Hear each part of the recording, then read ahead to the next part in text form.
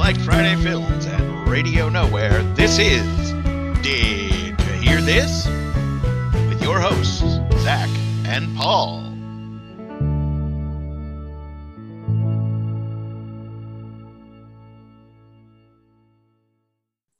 Welcome back to whatever the name of this podcast is. Did you hear this, I believe? With Zach and Paul. Yeah. That's right. I don't know. Did people hear this? I don't know. I actually doubt people did. So today's story comes to us from CNN Health. Basically, they were just reporting on a study done by the National Foundation for Infectious Disease. We're going to get into some really boring and yet hot-button topics here, Paul. So be prepared to talk about some things that might get us into some hot water, like anti-vaxxers, race, systemic racism. So the major takeaway from this story here is that it found that only 49% of African American adults plan to get the COVID-19 vaccine. That's under 50% plan to get it at all. 19% saying that they'll get it right away, and 31% preferring to wait. So even amongst that group, you're looking at 3/4 of the ones who are going to get it saying they're going to wait. Conversely, 31% of African American adults are not going to get the vaccine, while 20% remain unsure. Okay. So the reason I brought this up, while you stand there staring at me confusedly, he's sitting, he doesn't look confused, by the way. I know that's hard to tell on the podcast, but I'm going to keep doing the visual things. I appreciate when you do the visual things. I think it gives people something to picture. The reason to bring this up is not race baiting. It's not even really the big anti-vax picture, but I think it offers us a nice little sneak peek at this, as I mentioned before, systemic racism and how this mistrust of authority really affects the larger population, not just of that community, but of the country as a whole.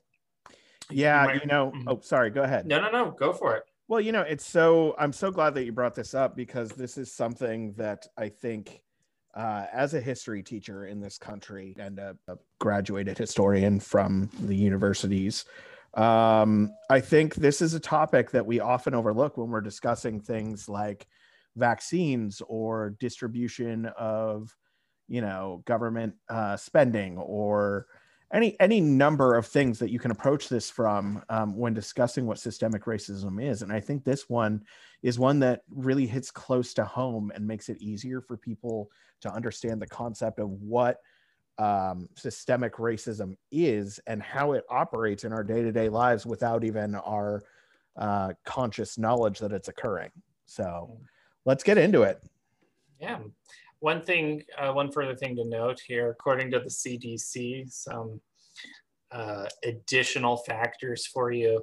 So while only 49% of African Americans are planning to get the vaccine, it's important to note that it's affecting them disproportionately a lot more than your white non-Hispanic persons. Right. They are having cases at 1.4 times the rate, hospitalization at 3.7 times the rate, and death at 2.8 times the rate, all of those from the CDC. So I think some of this can be traced back as far as, the immediate aftermath of abolition and the distrust that was originally sowed to the first generation of, freed former slaves and the first generation of African Americans born out of slavery, in that, there were promises made by this government that were definitely not delivered on, notably the 40 acres and a mule promise. It just was never paid out. And I think you add on to that where, technical slavery may have disappeared. You had things like sharecropping, or essentially being held slave to the company store, which were inescapable. So there was no industry to go to once slavery was abolished. So people stayed on things like plantations and farms, primarily in the South. But they had to borrow to buy things like food from the company store. and what they were paid was never enough to pay it off. So they were indefinitely in debt to the company. Absolutely. And I mean, you make a really good point in equating it to that case of sharecropping.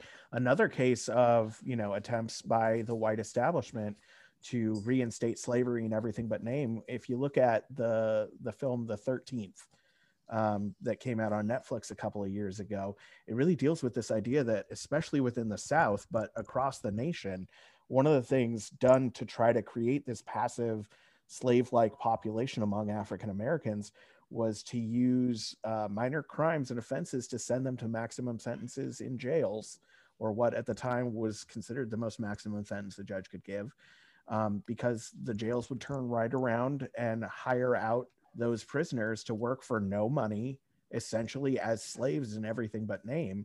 And this led to the trend of over policing of African Americans. It's present from essentially the entire existence of African Americans upon the American continent, at least within the United States. Oh yeah, the most recent example that I can think of, or maybe the most prominent, might be a better way of putting it, is look at the war on drugs, where if you were African American and got arrested with a gram of marijuana, you might still be in prison 20, 30 years later. And we know that that was not the case for, let's face it, white Americans. If you or I had been busted, we'd frankly probably be okay. We'd pay a fine, we'd get probation. And then you've got generations now of African Americans and other minorities who are in prison for 3 strikes laws for things like possession of marijuana. When you put all that together that we've been talking about, this sort of history of, you know, all the way back from broken promises in mid 1800s through, you know, disproportionate treatment through to the judiciary system, the legal system, you look at reasons for a distrust of authority. And some of those authority institutions are things like the healthcare system. Yeah. Well, actually, if you don't mind, I actually have an example from history of this. I think, you know, the 2 listeners we have are probably familiar with the Tuskegee Airmen. The Tuskegee Airmen, obviously being the all African American fighter, the fighter group that was stationed in Europe and flew combat missions in the United States Air Force as a segregated unit made up entirely of African Americans, with one of the best service records in the war. What they may not be familiar with is the Tuskegee experiments, in which thousands of African Americans were unknowingly infected with various diseases for scientific study and were not informed about it. And it had far-ranging consequences. See, the reason I bring this up specifically is that I understand where, and I am not an anti-vaxxer, because I believe vaccines are created and vetted to be used safely. That is the point of vaccinations. So I'm a supporter of vaccinations.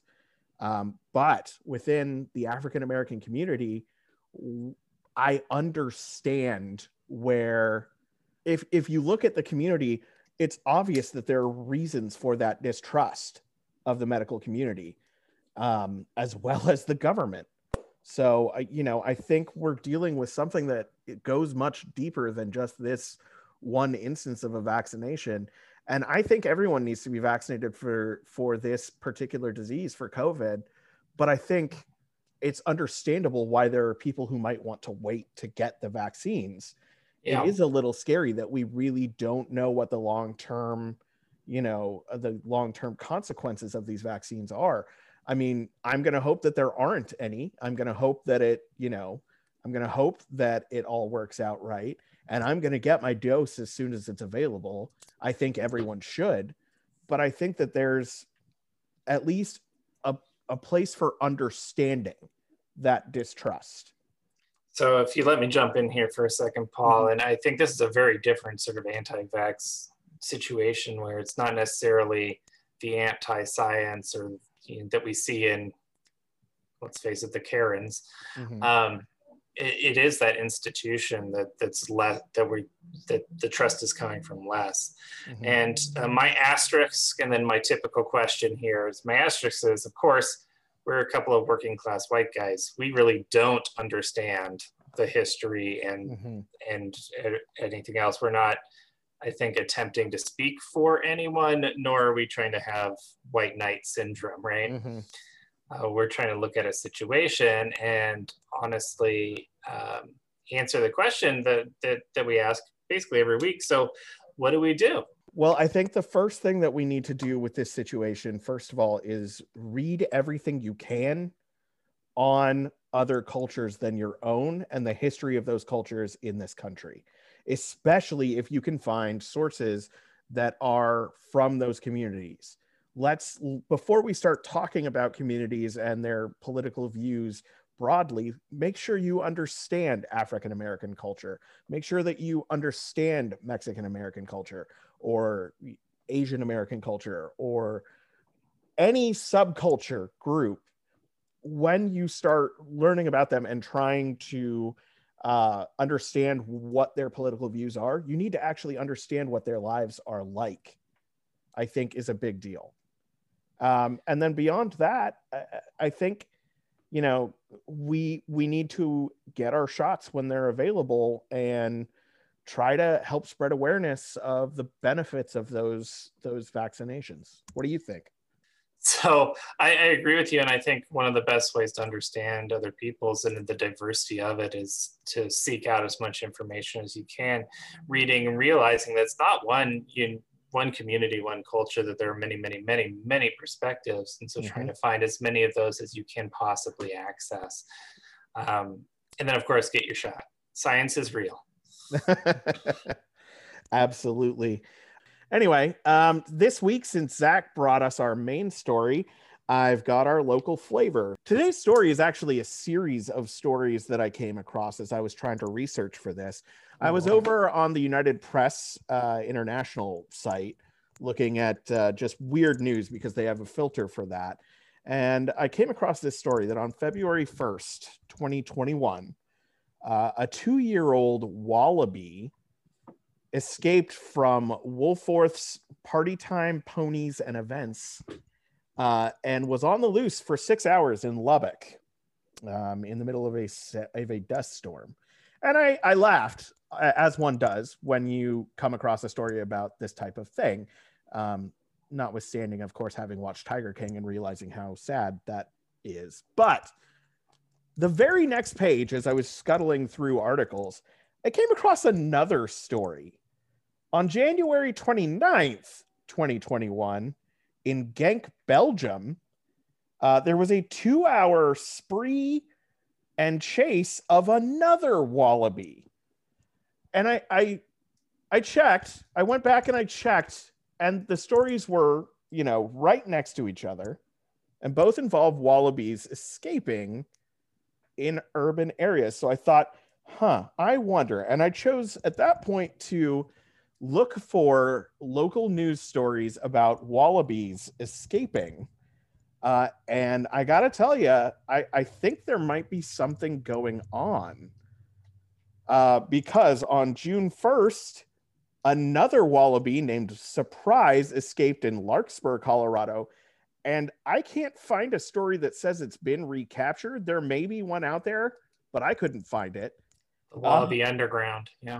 Right. And then on June 9th of 2020, another wallaby named Hoppy escaped in Franklin, Wisconsin. And then on September 10th, 2020, in Washington City, Tennessee, another wallaby escaped for 24 hours. Prior to this, another had escaped in Dallas in 2019.